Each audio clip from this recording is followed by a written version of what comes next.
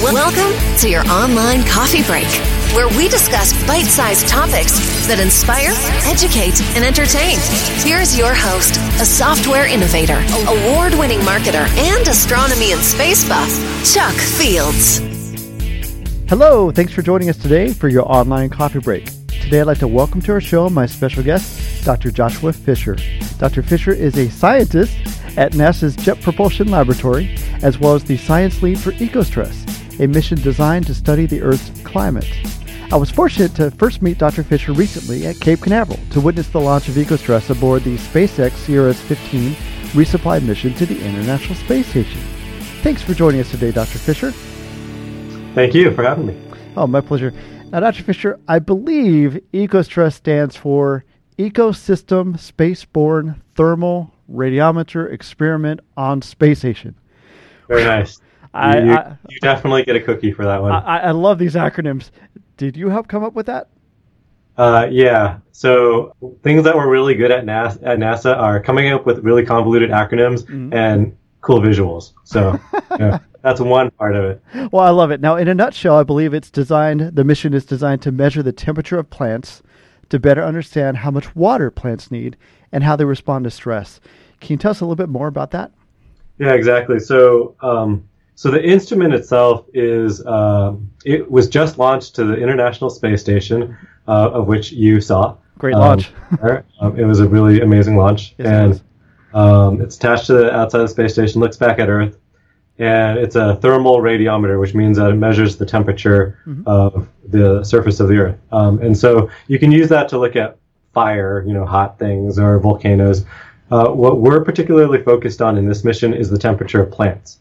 And so because the instrument is so good and so accurate and precise, we can get little subtle differences between plants in terms of the temperature, which is related to how much water they have. So if they have enough water, they're cycling water through their leaves, and the water cools themselves down. If they don't have enough water, then the plants will heat up. Very much the same way sweat cools us down. If you're out there running and you're hydrated, the sweat will cool you down. If you don't have enough water and you're not sweating, you'll actually heat up, and that's actually quite bad for you. And it's also bad for the plants as well. And so we're interested in heat stress, water use, and really as there are more droughts, as temperatures are rising, we want to know which plants are going to die first, which are more efficient with their water and which aren't, both in natural ecosystems like forests, which species are more vulnerable when there's a drought to death, to fire, as well as our managed ecosystems in agriculture, which crops use more water than others, or even within a type of crop, which variety of crop. Like, let's say you're farming lettuce, and you've got 11 different varieties of lettuce to choose from, and you want to know, which one uses more or less water because you're trying to balance your budget and conserve water, or maybe there's not as much water to go around. And so you also want to know within a crop which crop variety uses water and how much. So we've got a lot of different interesting uses when it comes to plants and water related to ECOSTRESS. See, I think that's fantastic. Now, I love the analogy I believe you used is you said, we know that doctors learn a lot about their patient's health by taking their temperature. And I understand the same type of diagnosis can occur by studying the temperature of plants. And you had a neat visual down there where you talked about how you can actually detect a plant is dying before we could visually see it. We used to, down here, we look at a plant, the leaves are turning brown. Well, ECOSTRESS, I believe, can actually detect, hey, they're about to turn brown, more or less. Is that how that works? Exactly, right. So I actually have the thermal camera over here, but... Oh, excellent. So if you imagine two plants side by side, and they're the same plant, and you water one and not the other, they still look the same for a while until the one without water starts to wilt and drop its leaves and die.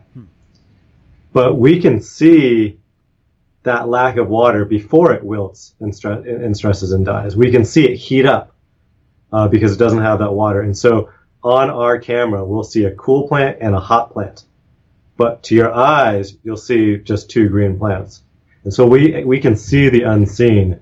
We can see that heat stress, that water stress, before the plant dies.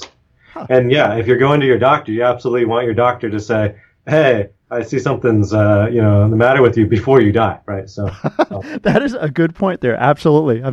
Now, so you can detect sort of potential droughts then with ECOSTRESS. Oh, absolutely, right. So let's say we don't have we have less rainfall than normal. Mm-hmm. Does that mean your plants are going to die? Not necessarily. If you have less evaporation out of the soil, then you're watering your soil moisture actually might still be relatively sufficient for the plants. And again, it also depends how much individual plants need. So we can actually detect the drought stress on plants, which is different than just a rainfall, a decline in rainfall or rainfall anomaly. We can actually see the rainfall relative to the atmospheric pool of water away from the landscape. And that is actually what plants are responding to. Yes, they need water, but if there's water in the soil, then they're kind of okay. Also temperature. We also often think of heat waves, which we just had a massive one in Southern California this weekend. And we think of temperature as very problematic to plants. But again, if they have enough water, they're able to kind of cool themselves down.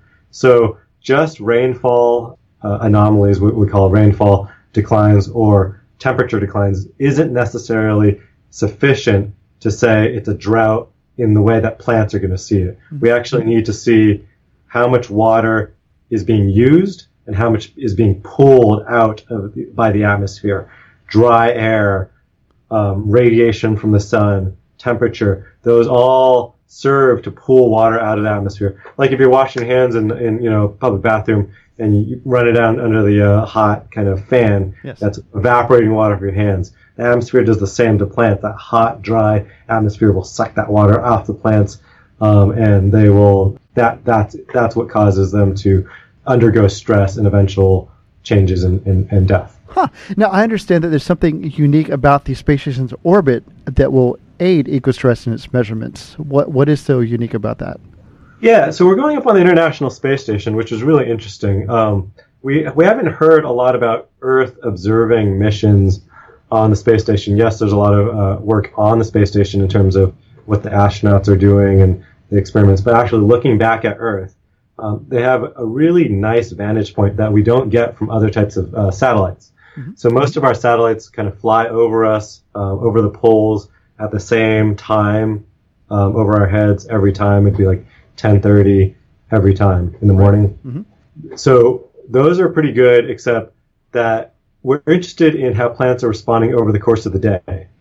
So if there's water stress or if there is some sort of afternoon heat or something that goes on in the day, some plants will shut down in the afternoon, other plants won't.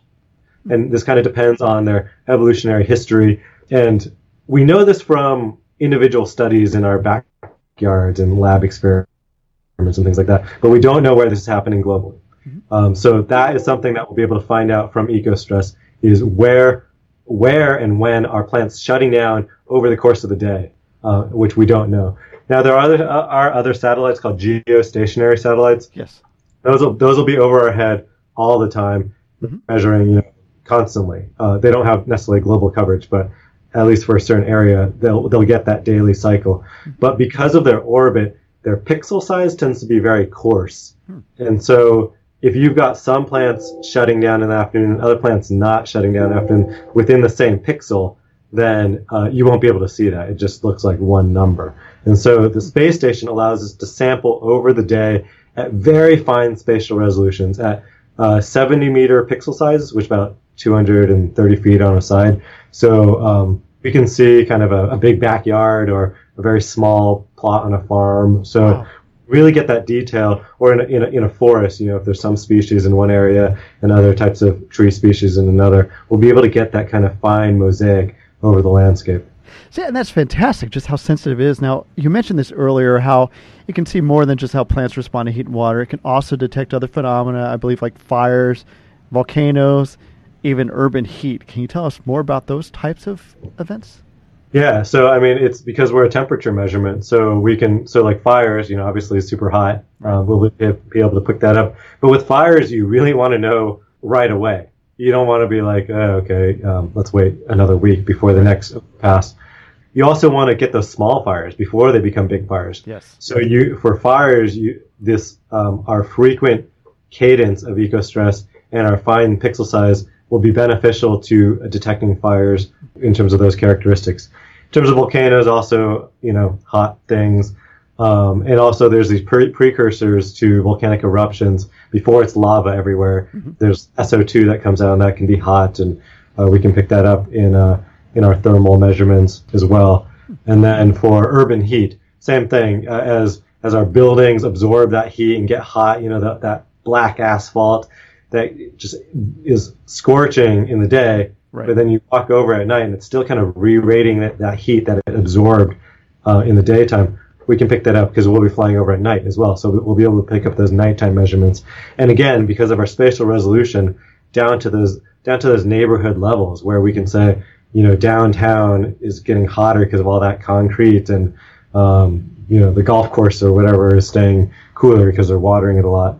So we can pick up those types of aspects in terms of urban settings as well. Wow, that's fascinating. You literally are saving the planet using ECOSTRESS.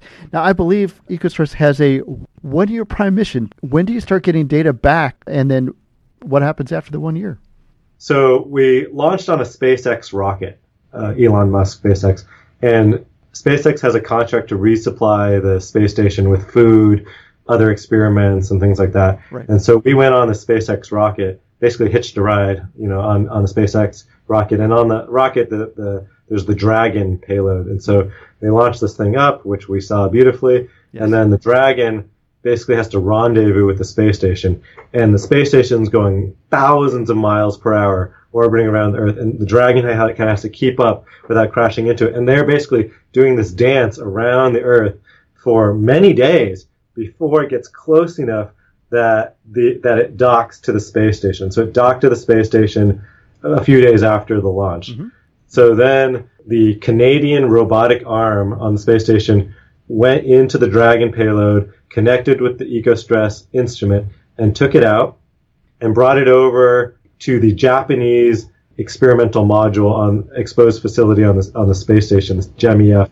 And the Japanese have a robotic arm that connected with us as well. So a little handoff, kind of like a running back getting it from the quarterback, and then except with fewer fumbles hopefully. Yes. And then that attached it to the outside of the Japanese module and plugged it in, kind of like a thumb drive would plug into your USB port. So there's these specific dimensions that these instruments have to be designed to plug directly into the outside of the space station. You can't just make anything up out there. So that occurred, and that occurred very slowly. They don't want to mess anything up. Right. So it was kind of like watching grass grow in a way. It was just slowly, but it was very exciting as well. And then they turned it on very slowly. So it went power on, and then because it's this thermal instrument and temperature is really important to it. Mm-hmm. One of the important things is that it has to cool down really cold before you can actually start collecting data.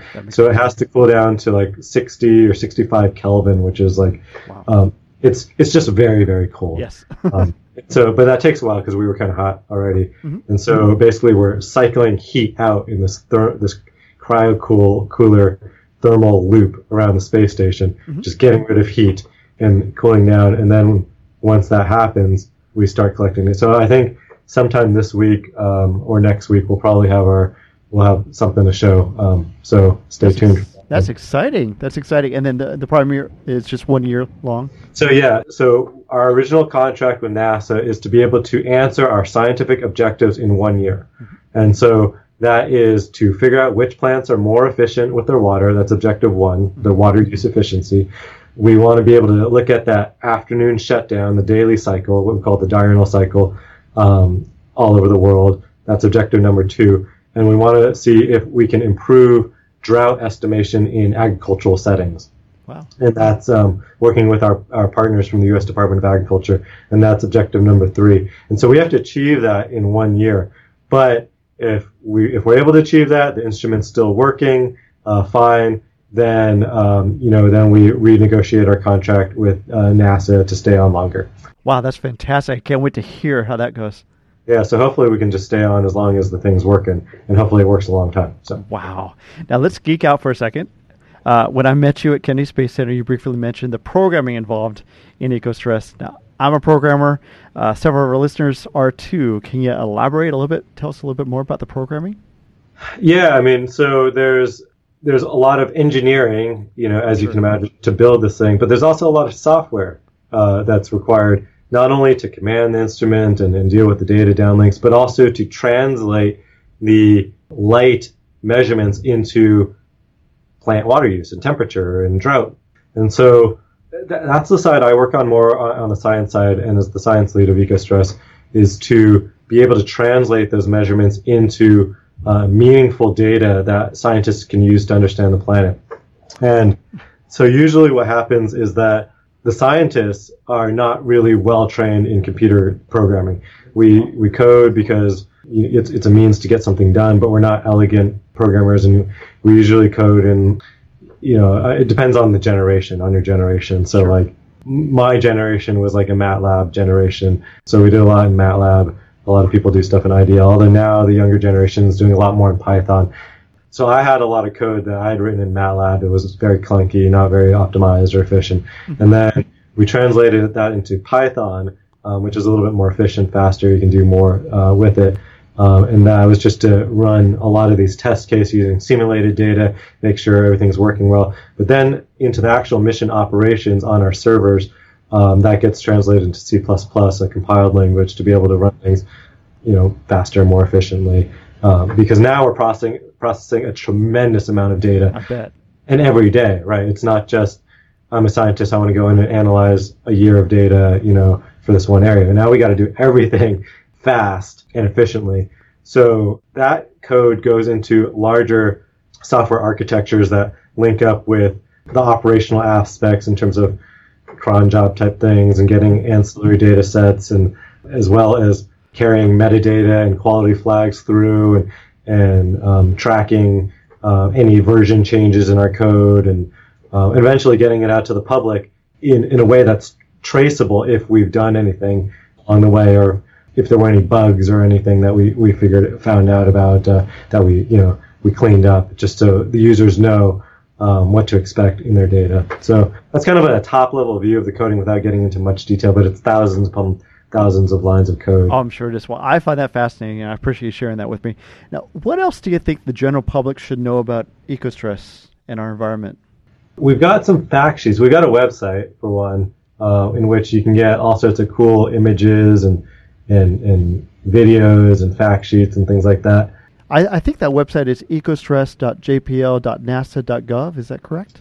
That's right. Yeah. Okay. Excellent. Well, I'll definitely put that in the show notes for our listeners so they can go there. And yeah, I mean, we're really excited about it. We're also able to do this relatively cheaply relative to other NASA missions, but in part it's because we had already been developing the instrument at JPL, at the Jet Propulsion Laboratory, in anticipation of doing one of these missions. So we had a lot built already. But it was also one of the fastest missions to get up to space. We were selected by NASA headquarters in, I think, 2014, and it's 2018 now. So to get up to space in 4 years is kind of unheard of. Really? When it's a NASA missions. Usually it takes like a decade. Wow. To space. And we were able to do it pretty cheaply, but also because a lot of things were already paid for, like the SpaceX rocket cargo resupply, we didn't have to pay for on the mission side. That was already paid for on the space station side. And of course, we didn't have to pay for the space station. That was already built. So there were things that made our mission costs on ECOSTRESS a lot cheaper than if we had to pay for our own ride to space, pay for a satellite to be built. So we were able to leverage things that were already in place, which is, I think, what the American public and Congress is looking for. In terms of being able to be more efficient with our resources and leverage the investment that we've made as Americans into our assets, and to feed back to society and to be able to help us manage our food and water and natural ecosystems, and then continue to understand our planet and advance technology and have extended uses in terms of other applications. I know that you have a lot of listeners in Indiana because you're based out of Indiana, and I do a lot of work in Indiana as well, even though I'm based in California. Oh, really? I have a project in Bloomington with some collaborators out there, so I get out to Bloomington now and then. Excellent. And I love it. I absolutely look forward to just being immersed in the ecosystems of Indiana. And we're looking at, there's an interesting gradient of forest in Indiana where some trees have this below ground symbiosis with fungi, where the fungi go out and like get nutrients for the trees. And so there's two types of fungi, and the trees will be associated with one or the other. And in Indiana, there's this gradient of the two fungi in trees across. So we're kind of studying the nutrient dynamics of forest in Indiana, and that's been pretty great. That's fantastic to hear. I'd love to see you next time you're in the Indiana area. We're certainly not too far from Bloomington. Dr. Fisher, I think EcoStress is wonderful. I want to congratulate you and your team for putting together such an awesome mission. I wish you the best of luck as the data comes in, and really appreciate taking time out of your schedule to join us today. Thank you so much. Sure, anytime, and hopefully you in podcast world will find it interesting as well. Absolutely. Thank you so much. Thank you. Online coffee break. Wow, EcoStress is such an important and amazing mission for us. To imagine that we're going to space to better understand just the climate here on Earth. And I think these measurements are just going to be wonderfully impactful for just our future. They can help us in so many ways. And it's people like Dr. Fisher and his team that are making it happen. And I just want to thank him for joining us today. I want to thank you, our listeners, for tuning in today. If you'd like to find out more about EcoStress, you can again visit their website at ecostress.jpl.nasa.gov. I want to thank you for listening today for your online coffee break. If you'd like to comment on today's topic, visit us at onlinecoffeebreak.com or on facebook.com/onlinecoffeebreak. You can also leave us a comment by calling us at 317-862-4700. We may even play it on the air. You can also follow us at instagram.com/onlinecoffeebreak. Be sure to rate us or share this episode with your friends. Thanks again for listening. See you next time. God bless.